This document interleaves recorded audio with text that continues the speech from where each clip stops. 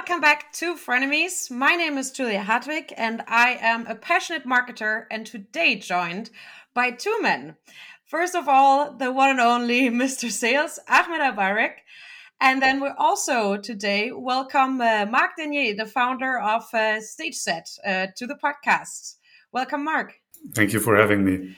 Yes, so today we want to talk about how it is to have a startup and how it is to drive a startup in 2023 and bring sales and marketing to the next level. So, can you give us a bit of background on yourself and Stage Set? Sure. So my name is Mark. I'm the co-founder of StageSet. And StageSet, for those who don't know, helps B2B sellers to win more deals in less time. And with StageSet, basically, sellers share with their buyer all sales resources, document, and next steps on one personalized page. This helps to get buy-in from everybody involved on the buyer team. It streamlines deals from first call to onboarding, and it tracks buyer engagement so that sellers know who is involved, when are they engaged, and which resources buyers interact with. And yeah, so that's about Stage Set. About me personally, I've been working in sales most of my professional life. I've been doing sales internationally. So I've been working with clients from all over the world, starting from Australia, going to South Africa, the US, India, really any place out there. And around last year, I made the decision to as well found my own startup based on the experience that I made during that journey. And it got me here today with you. So And we're very glad about that. So, Glad to have you. as far as I could see, Stage Set so far is you and your brother, right? So you're a two-man army. not only two men. So we also have a team of developers, but from the business side, it's really just my brother and me mainly who lead the business. And Yeah. how do you have the responsibilities split? Because obviously, as co-founders, there's a lot of hats to wear, especially if you don't have, Mhm. sales and marketing functions, but you're doing that all by yourself. How do you balance that? It's there's really like at this stage where we are as a company, you kind of try to split work and then end up doing everything anyway because it's way too there's things coming left and right and you kind of have to do them as they come along. So what I'm doing is I'm helping like it starts from, for example, the product design, talking about, okay, how do we have to design our product? What's the new product features that we have to launch? I have to manage kind of on the tech side, as at least our CTO as well, in terms of, okay, what are the things that we're going to prioritize for the upcoming week? There's marketing that we have to set up in order to get people to our website. And then we need to also have those founder-led sales, talk to the relationships we have, get customer feedback. So there's really a lot of things that we have to do. And while we split tasks for each week, each day, we still end up like sometimes crossing over lines and ending up doing different things that just come on our table. So I think that this really separation of work is something that comes more pronounced at the later stage of our journey. Yeah. I totally feel you on that point. I mean, leading the marketing team at a startup, it's basically the same for me. It's a lot of different hats to wear and a lot of, in Danish, you say it, a lot of different balls to juggle. So I also end up kind of doing a little bit of everything, but that's also one of the parts I enjoy. So I assume you do too. Mhm. I feel also there's always this element, and maybe it's a bit more pronounced in our startup because it's my brother and me. This element of kind of throwing ideas at one another, because two brains are better than one brain usually. Exactly. If you because I think if you have a lot of people involved, it can get a bit messy. But two people is quite a good format because you can challenge each other, and I'm not sure how that works on your side. I'd be curious to hear as well. But for example, in what I learned from making a startup is that sometimes you have a good idea, or you Yeah. feel like you have a good idea, and you kind of identify with this idea, and then you show it to like somebody else, like in our case, my brother, and he's like, "Nah, Mark, that's kind of not really what we should be doing." And you start to actually question what you came up with. And I think that kind of throwing ideas back and forth, challenging each other, I think is an important part. I think in every startup in the early stages. So I'm very happy actually that I have my brother for that as well. But I completely agree. But I would say, I mean, because I have experience also from enterprise sized companies, that in any company, that is a really important part of the process and of innovating and coming to the next level and driving growth. Mhm. Um, I think actually that is a part that leads us very much to the sales and marketing alignment, because it works very much in the same way. Actually having people from different teams sitting together to collaborate and to brainstorm, I feel like is very, very effective in driving that alignment and going towards a common goal. For brainstorm specifically, I think there are different methods, and it always depends on what the purpose of the brainstorm is. I like both brainstorms that go really like wild and you just really throw like insane Mhm. ideas out there, because a lot of times there is still something at the end, and there's a lot of ideas that are a bit too much, but there is still often outcomes that that you can take away and form and shape other ideas that are more feasible, and scope those out. So I wouldn't actually put the cap of two people on that for me personally, but even brainstorms I feel like always need a proper agenda and framing of what is actually the outcome we're expecting of this brainstorm. Where do we Yes. want to Mhm. get? Because else it can be a fun session of 1 hour with random ideas, but actually you don't really take anything Mhm. away. So it's also very important, I feel like, in this process to guide people towards the same kind of direction of it's still very clear Mhm. what we're talking about and why we're talking about that. I feel the important part there, and this is on one hand, of course, sales marketing is one aspect of it, but also when you found a startup in general, you always start up from, okay, what's actually the problem? What are we trying to solve? Because without this, you're just going to end up coming up with cool things, but you're not really doing the priorities that you should as a team. So I think I could relate very well to what you said in terms of whenever you do a brainstorm, you first have to know, okay, what's actually the goal of the brainstorm? What problem do we solve? And is that as well actually a priority for now? So I think that's really a good point that you make. I'm very glad to hear that you say that with kind of the product market fit and what problem you're trying to solve. Because I mean, we come kind of from a development the last 5 years where solutions were just popping up everywhere. And I think, especially this year and last year, a lot of them are actually finding that they're missing exactly that, the product market fit and the Mhm. specific idea on what is it actually we're trying to solve.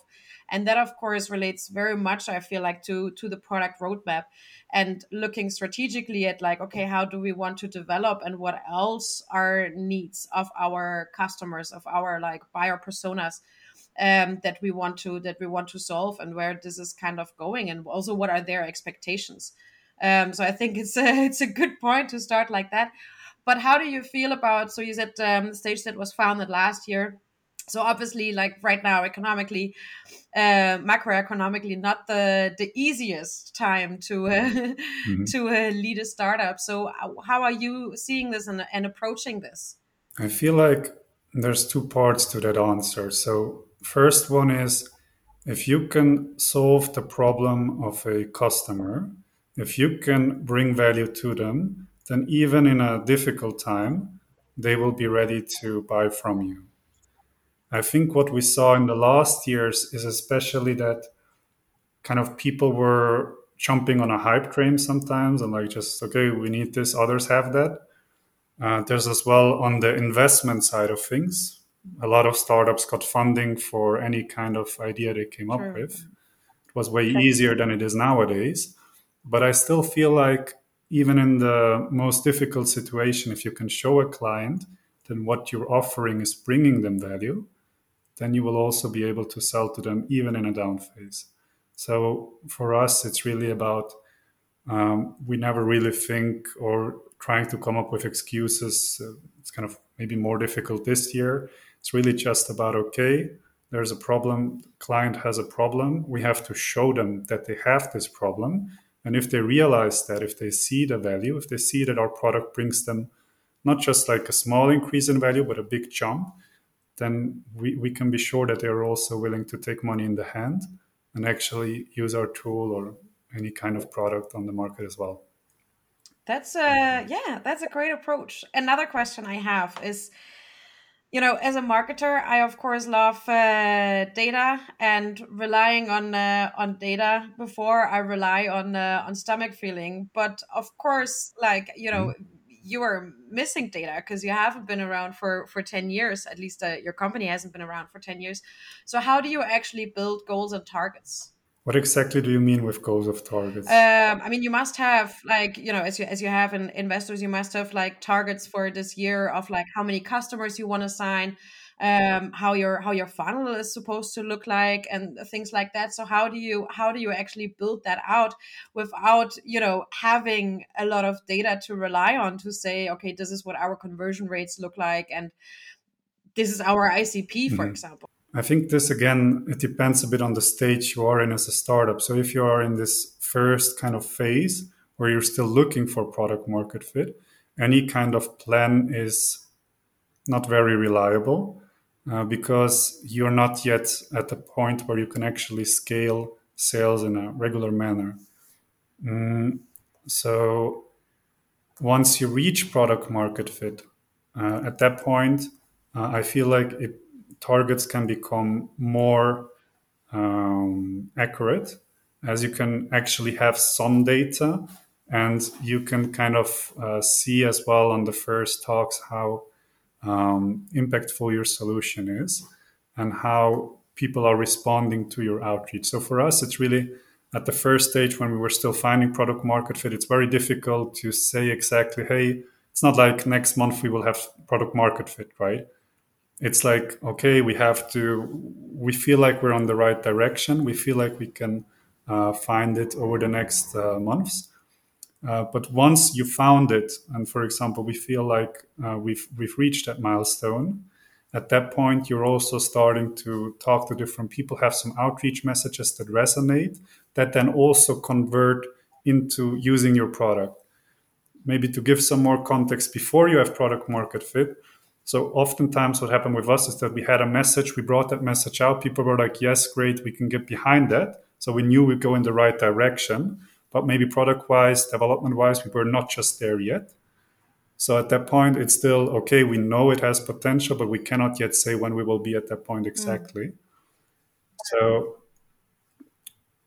yes, I feel like once you have the product market fit, you can set those goals, and they will still be vague, of course, and the more data you have, the more accurate they will be. But really before that, there's no way to just make an accurate prediction as a startup.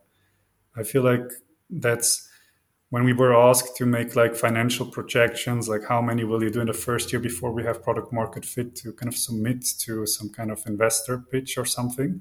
I always felt that's kind of, I think investors more want to see, do you actually understand how to set up targets? Do you actually know what comes into your product? What factors are at play? But I don't think they really rely on the actual numbers that you provide, because they are so based on so little evidence that it's really hard to actually use them. And the same with like retention rate, right? Okay, we don't have any user leaving us for the last 2 months. Does that mean we have a good retention rate or not? Not really. It's not really useful as an information. So I think it really depends at what stage you are. And before that, there's really just no way to make it super accurate. That's true, but also what you said on retention rate. Obviously, as a marketer, I would sell that as a big point. That would be on the website straight away. Zero retention, like everybody is staying, 100% loyal customers. That's what I would spin out of that. The thing is, there's not just quantitative data, Yeah. right? Yeah. There's also qualitative data. So it's also like you talk with people and you feel like they are enthusiastic about what you do. They bring you a lot of inputs. They say like, "Hey, that's great. What about doing this? What about doing that?"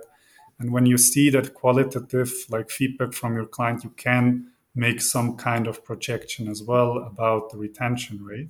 But still, it's still difficult, of course, to make it super accurate.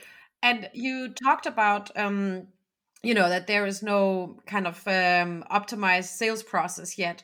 So how do you, right now test and scale the sales process, as you're also kind of just, shooting out in the dark, trying to see what works and how people respond?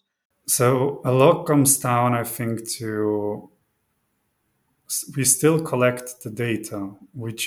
We might realize from this data that the current approach is not fully working from time to time, but it's still important to write it down. So, for example, whenever we have a sales call, we afterwards write down like a big summary: which industry, which person, what was their feedback, what might be a blocker, like all of those things very systematically, so that we can go back in time and watch like the last 3 months and check, okay, what actually changed, what are actually the certain points that our clients raise up.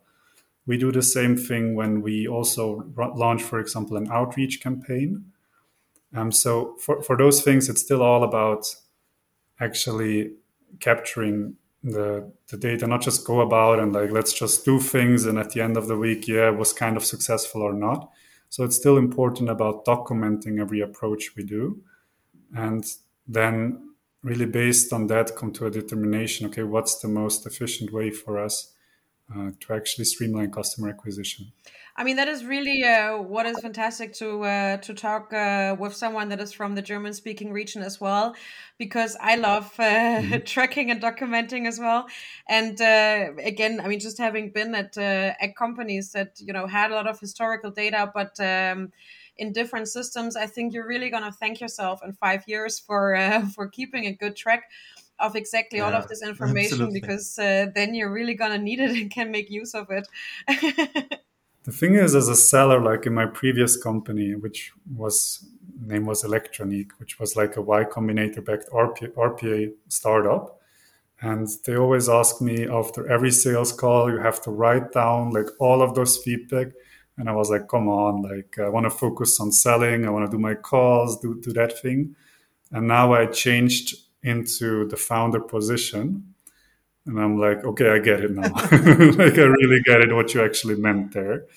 So yeah, that was also a big learning. I think once you change the shoes, from like when you're actually as an account executive working, of course you also have to make kind of thoughts. Is it for which kind of ICP? Like, is your product? Where is the feedback there?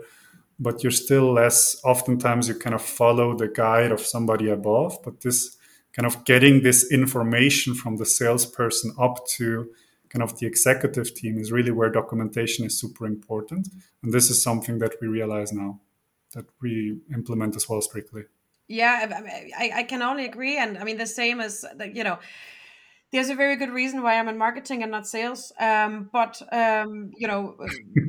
being in sales once in a while and stepping in these shoes helps a lot at gaining more understanding and perspective. And of course, at the end of the day, also respect for what it means to be an SDR and, get to hang up on the Mhm. phone.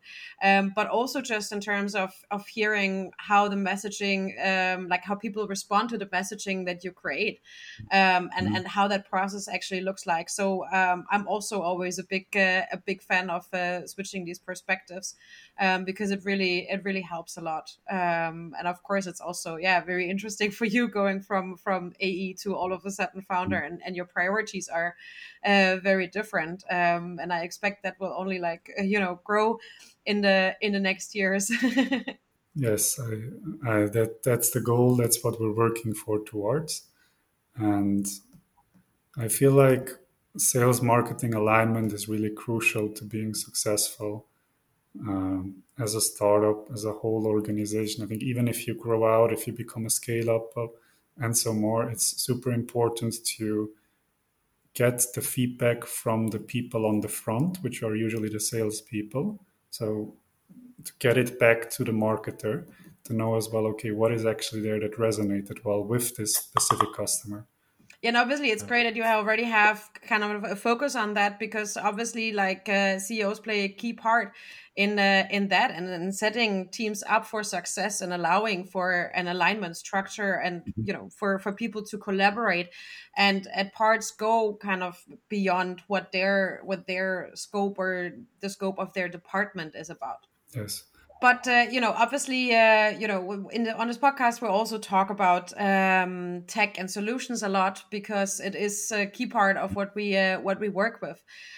So how does it look like in your startup right now? Do you have a tech stack, and if so, kind of what solutions are we talking about there? How do you prioritize these? So on the sales side of things, obviously we have a CRM system. We currently use Pipedrive.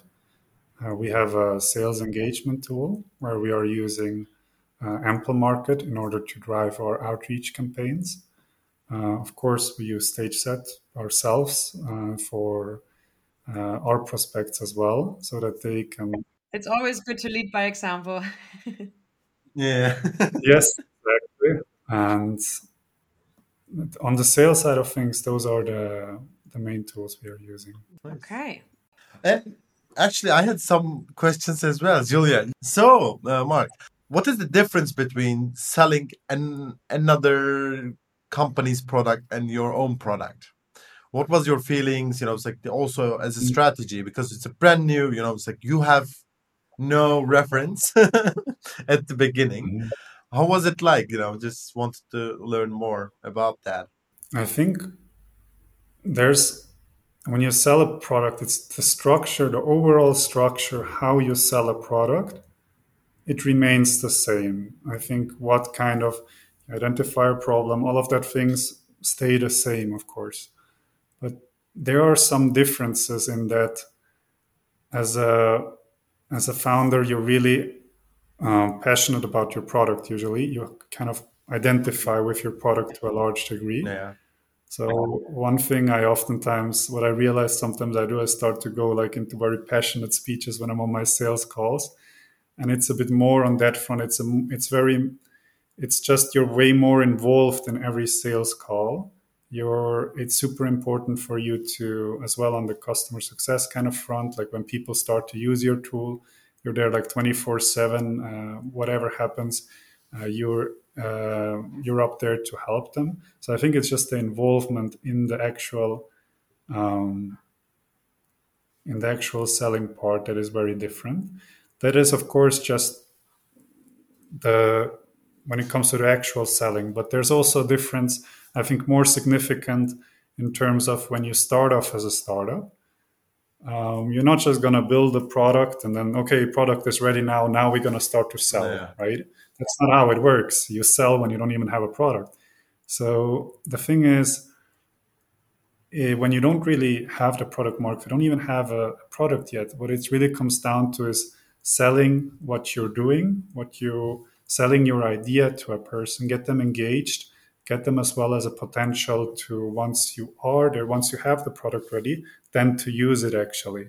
So you kind of that's very different actually from a typical sales call, I'd say, from typical selling that I was used to. So I think it's more, uh, if we break it down, it depends highly on the stage you are, which changes the selling part fundamentally.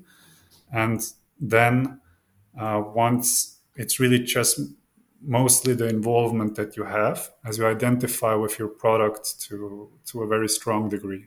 So, what would be, for example, and I was like, we talk about it.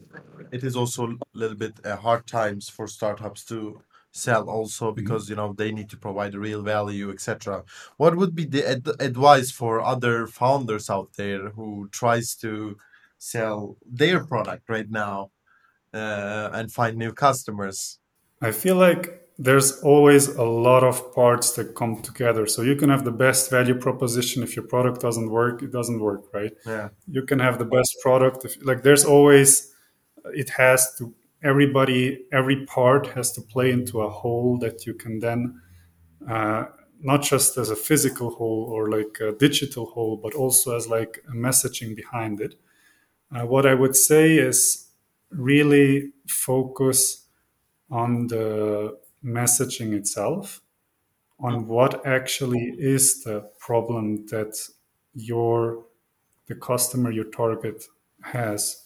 What is actually, what do they not have right now, and how can you make it 10 times better for them? I feel like too many, like I feel like in sales oftentimes we sellers fall back into this area where they kind of try to sell a product, try to sell some product features, but that's not what buyers want to buy. What they want is they want to buy a solution to their problem.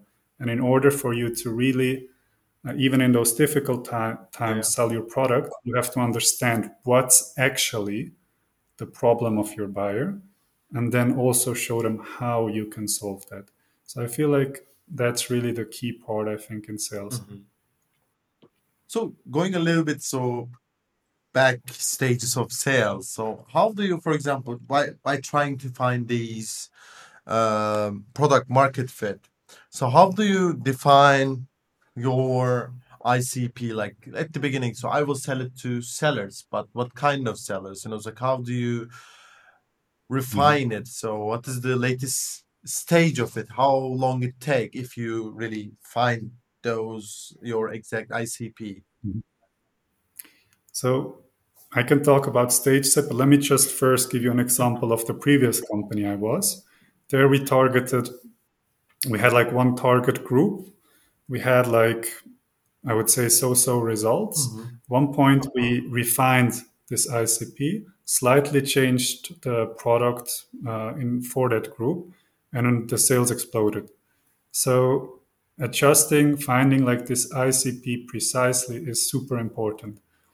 For us now at stage set, there's a lot of variables there, right? So are we talking to B2B sellers? Are we talking to sales leaders? Um, are we talking to a specific industry? Are we talking to multiple Yeah. industries?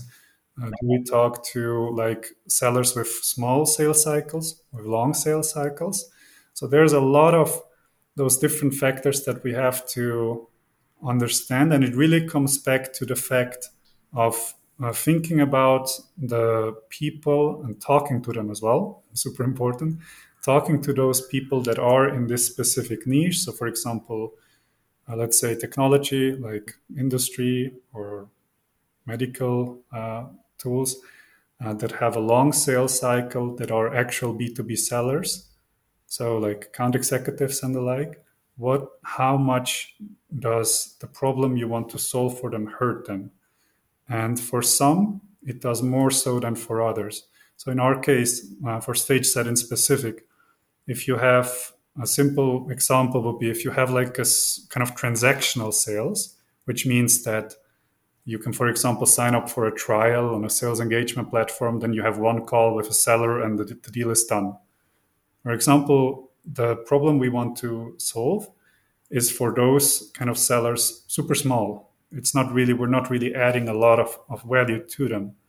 On the other hand, sellers that have a long sales cycle, those are much more, actually can much better relate to what we're doing and what we're messaging to them as a solution to their problem. So in that phase, it's really how do we capture that? First off, we have to use our brains and really think about, okay, what are the different categories there? Um, then also imagine what do we think, kind of make a hypothesis, and then we have to talk to those people. Yeah. Usually, um, when you talk to people, you can see if your message resonates, and you can get as well additional information from them. Yeah. Exactly. Exactly. And I think it's great. You already talked about this earlier, but I think it's great you're also, really invested in talking to your customers. Because a lot of people, both in marketing, but also on C level, forget about that part. But it is, such a strong part because, of course, especially as a startup from the get go, you need to create a loyal customer base because that is what is going to ensure growth, right? Because if you lose that customer base, then you have to get double the amount of new customers. Yes, so I think talking to existing customers is one aspect, right? Talking to potential buyers or from a specific like niche that you want to kind of focus more on is another aspect. And I feel there, of course, having more conversation is generally a good thing. Generally, you should strive for that. At the same time, it's also important. This goes back to the very beginning of our conversation. You need to have as well kind of a goal of what you're actually wanting to find out in that conversation.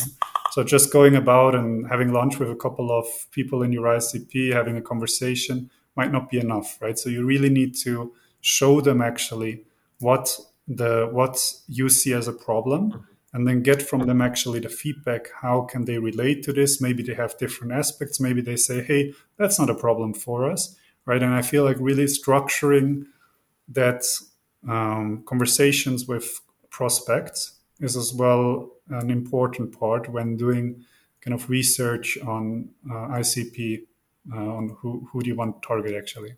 Well, it was really enlightening. Thanks so much, Mark. Thank you for having me. Yeah.